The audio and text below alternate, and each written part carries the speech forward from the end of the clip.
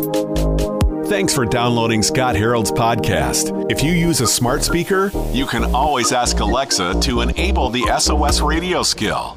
You know, in the Bible, the book of Hebrews explains faith is a confidence in what we hope for and an assurance of what we don't yet see. And when we're going through the struggles of everyday life, we don't always see God move in the miraculous ways like we want him to. We're actually talking with Dr. Michael Brown today at SOS Radio. How are you? Doing very well, thank you. You know, it's so interesting, Dr. Brown, when we're trying to reconcile our faith and we're going through the rough stuff like we've all faced this last year, and maybe you feel like God's failed you or God hasn't listened to you or God forgot about you.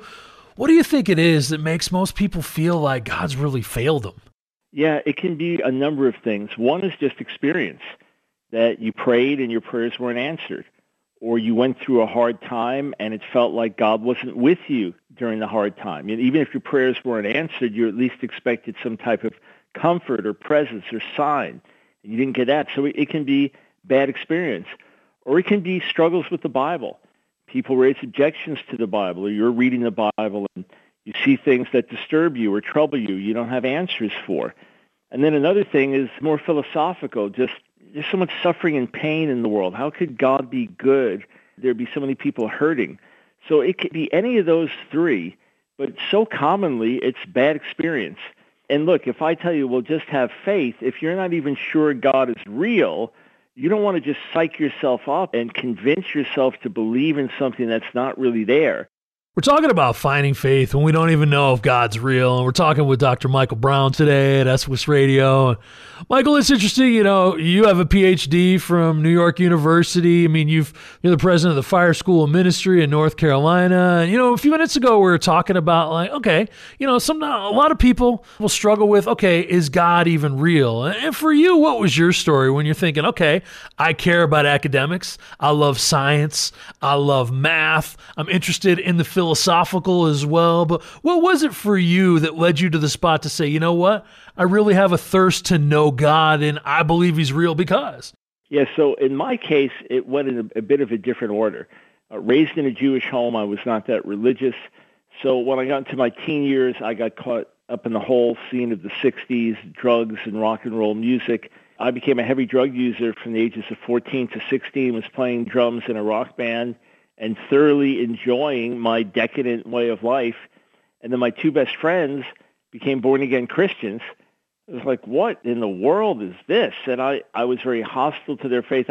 I believed in God in a general way. I didn't believe in Jesus at all, but I had no interest in God and certainly no interest in changing my life. So I went to this church to pull them out. And as the people began to pray for me, and I didn't know they were praying for me. I mean, secretly they were praying. The Holy Spirit began to make me miserably uncomfortable. The things I was boasting about one day, I now felt ashamed about the next day, and I ended up getting wonderfully born again myself before the end of 1971. I mean, instantly set free from drugs, encountering God in an extraordinary, beautiful, wonderful, joy-filled way. And then my dad said, Michael, I'm glad you're off drugs, but we're Jews. We don't believe this. So he brought me to meet the local rabbi. The local rabbi in turn befriended me and began to challenge me. And other rabbis began to challenge me, basically saying, look, we've been studying this our whole lives. You can't even read Hebrew. Who are you to tell us what to believe? So for me, the intellectual pursuit came after encountering God. But all of my degrees, my bachelor's, master's, PhD, were all at secular universities. The rabbis I met with endlessly over the years, they all differed passionately with what I believed. So my beliefs got challenged from every level, but I was determined if my experience with God was real, then if I followed the truth would not contradict my experience. And I had to be willing to follow the truth wherever it led. And the more I studied, and the more I interacted with rabbis, the more my mind and heart were in complete agreement, the more I found we are on the side of truth.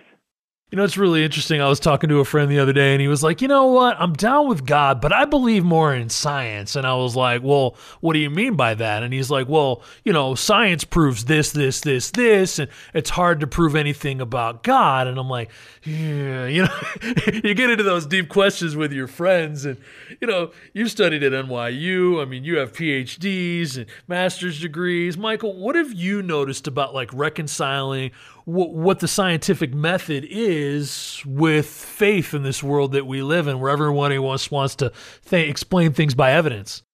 Yeah, and I deal with the question in my book, what if there is no God? What are the implications of that? Let's be frank. Science cannot tell you if something is beautiful or not.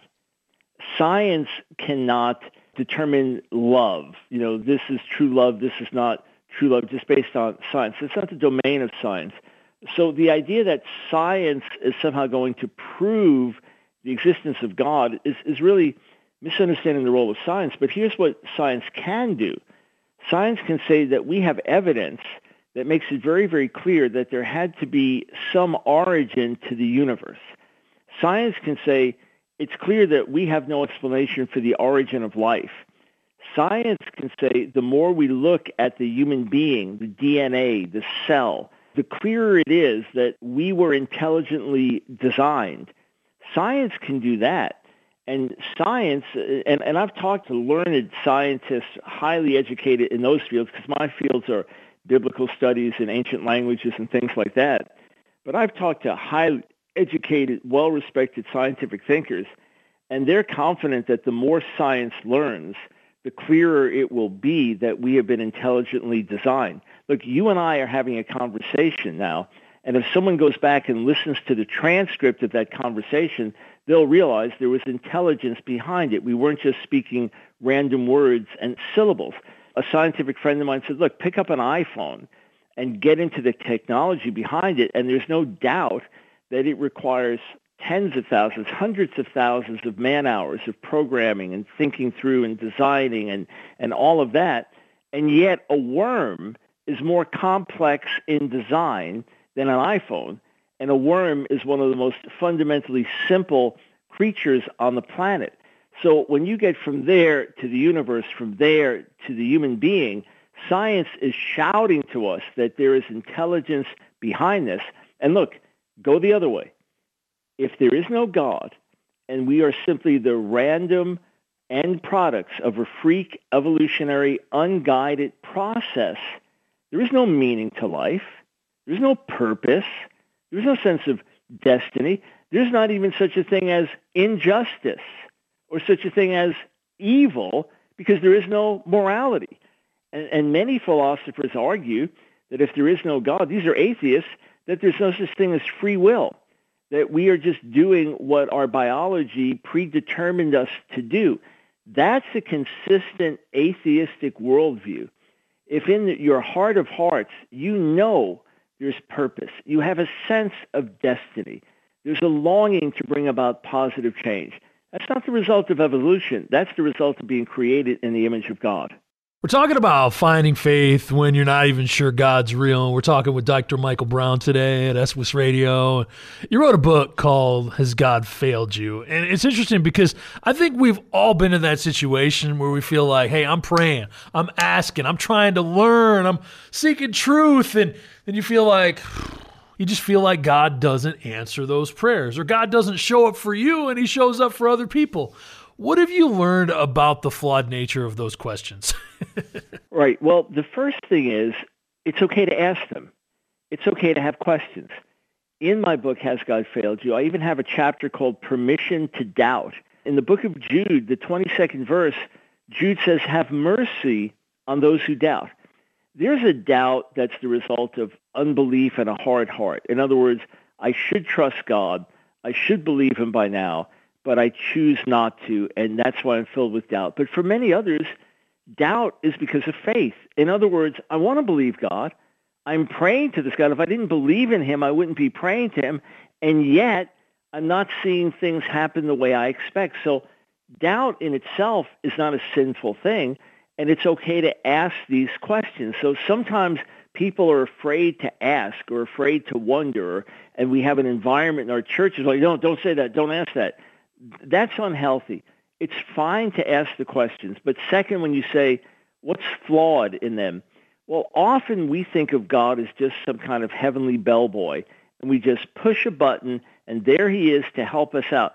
Lord, my knee hurts today. Lord, I'm a little tired. Lord, I don't really want to work. Lord, would you make this person be nice to me? And we just think we can press a button and kind of coast through life without ever having a problem. Well, not only is that unbiblical, not only is it unrealistic, it's unhelpful. We will end up being human wretches if that's our condition, selfish, self-centered, and lazy. And if we look at prayer differently, that prayer is not only asking God for help, which he does bring. And if you'll journal your prayers over a period of many, many years, you will see distinct and definite answers. And you need to thank God for those and remember them. But prayer is also building a relationship with God. Prayer is deepening a relationship with God. And often, as you pray for something over a period of months or years, even when you don't see the answer you were expecting, as a result of your time with God, you end up closer to him. You end up growing in many, many other areas, and you end up seeing answers to prayer in unexpected ways. Sometimes it's the way we're looking at things that is the problem. We're talking about prayer essentially is a relationship with God. And a lot of times when we pray, we talk and we talk and we talk, and we don't take the time to listen. We're talking with Dr. Michael Brown today at SOS Radio. A lot of times when we're praying and we don't feel like we get an answer and we feel like God's failed us, we forget that we just keep talking and we don't take time to actually listen for God to respond. Yeah, and prayer is communion. God can respond through his written word. God can respond through that inner voice. God can respond through other people speaking truth to us. But we need to think of prayer as relational, not just, Lord, I'm asking this, Lord, I'm asking this, Lord, I'm asking this. Okay, I'm done. I'm out of here. Bye. But do you ever just share your heart with God? Do you ever say, God, I'm really struggling today. I'm talking to you, but as I'm talking to you, my mind has a million questions. I feel distracted. I feel dull. I feel spiritual and connected. If you're a pastor or a leader and people are looking to you and expecting you to be anointed and powerful, do you go to God with complete honesty and you share your heart with him? You know, I've found something remarkable. Sometimes I can be terribly burdened with the weight of life and ministry, and it just feels too much to carry. So I'll get alone with the Lord. I'll get on my knees, and I'll start to pour my heart out. Sometimes as I'm praying, I'll write out my list of everything that's on my mind, on my heart. And maybe it takes an hour, and I unburden myself. And when I'm done, I haven't received an answer yet to any of the things I'm praying about. I haven't received any wisdom in terms of decisions I need to make, but all the stress is gone. All the pressure is gone. I know that everything has been put in God's hands, and at the right moment, I'll have the wisdom to make the right decision. At the right moment, the grace will be there to deliver what I'm supposed to deliver. At the right moment, the answer will come. It's a remarkable thing. When you've been in the Lord as long as I have, almost 50 years now, you understand this is not just some mental game. This is not just some psychological trick. This is genuine communion with God. I have seen his faithfulness. And I encourage everyone listening, if you've seen his faithfulness in a distinct and definite and undeniable way in your life, something that when it happened, you knew was God. There was no other explanation for it. Hold on to those things. Memorialize them. Go back to them and remind them. Because that mountaintop experience won't feel like it's there when you're in the valley. But if you can remind yourself of the faithfulness of God when you're in the valley, soon enough, you'll see that God is with you. Even as it says in Psalm 23, when I walk through the valley of the shadow of death, I'll fear no evil because you are with me.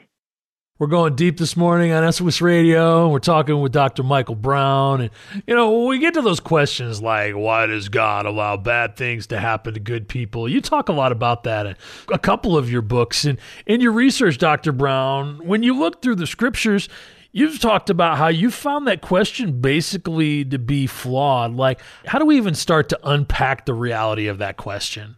The first thing is, the question is, what do we each deserve as human beings? You know your heart. I know my heart. What if the whole world could see what we were thinking the last week? Would we want everyone to see it? Would we be embarrassed by things? In other words, we don't necessarily deserve as much good as we think that we do. And the better that we understand who we are and who God is, we realize that 24/7 we live by grace, that every human being on the planet is alive because of grace, and no one is here because of merit. But then if you dig deeper, and this is the second thing, and I have a whole chapter in Has God Failed You on the book of Job. You look at Job, that God says about him, there's nobody like him on the earth. He's a righteous, God-fearing man. He turns away from evil. He was the number one guy on the planet that God pointed to, and yet God allowed Satan to take everything from him, to kill his children, to destroy his health. You say, why? Why would God allow that to happen? Well, it was to show us that sometimes inexplicable things do happen to godly people. In other words, Job did not deserve those things to happen. They were satanic attacks. And it's also not in God's nature to just go along and smite and destroy and kill the people that he loves. That's not who he is. That's the work of Satan. And yet Job went through that, in a sense, on our behalf. And Job, in the end, remarkably comes out closer to God and more blessed than he was in the first place. So it's God telling us, yes, these things may happen. No, you won't understand the reasons for them as they're happening. But if you will put your trust in God, no matter what you see or feel or experience, he will take you through. He will make you better for it. And in the end, either in this world or the world to come, he'll richly reward you for trusting him in the midst of the pain. And one other thing from the book of Job, it's okay to get upset.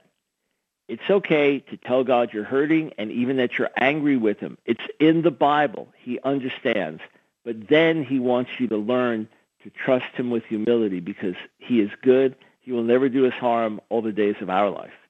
Healing is one of the hardest things to comprehend, especially as a person of faith. And I'm Scott Harold on SWIS Radio. We're talking with Dr. Michael Brown.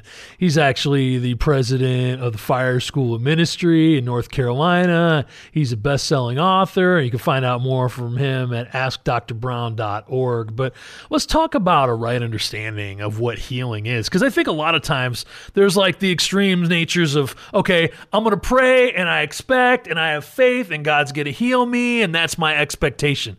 And I should never get sick if I have the Holy Spirit inside of me. That's one side of this pendulum. And then the other side is more like God doesn't heal like he used to heal in the Old Testament of the Bible. And we take those things because our experience sometimes is maybe God didn't heal in the way that I asked him to. What essentially is the posture that we need to start with when we want to understand a godly perspective of what healing actually is in reality? Yeah, I had so many questions on the subject of healing that I actually wrote my doctoral dissertation on the Hebrew word for healing, because I had to study intensively what the Scripture said, Old Testament and New Testament, and understand what God promised or didn't. So I emphatically believe that God still heals today, that he does work miracles to this day, that people have cried out to him in hopeless situations or chronically difficult situations, and he's healed them. And therefore, I would encourage people to continue to pray for healing. At the same time, I recognize that in this world, everyone dies, that in this world, we don't receive everything we ask, that in this world, there's often hardship and pain and unexplained things, which means we live with certain tension. You see, there's some people who just say, you just have it, you just confess it, and if it doesn't happen, it's just because you don't believe enough. That puts people in all kinds of bondage, and many people leave the faith over that. They say, I did pray, I did believe, I did cry out, my child still died, therefore I question this whole thing, and they walk away from God. I address those very people in my book, Has God Failed You? Then there are others that say, no, it's not for today. God doesn't heal at all, and we make a mistake in asking for miracles. So why even set yourself up for disappointment? Don't bother praying, because nothing's going to happen in terms of a healing miracle. The truth is somewhere in between those two extremes. God still does heal. There still are miracles.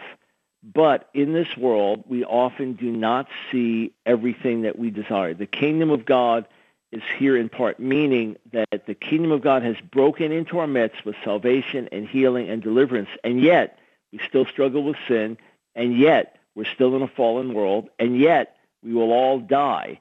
So we are ultimately praying for Jesus to return, and fully establish his perfect kingdom on the earth. But right now, we live with holy tension.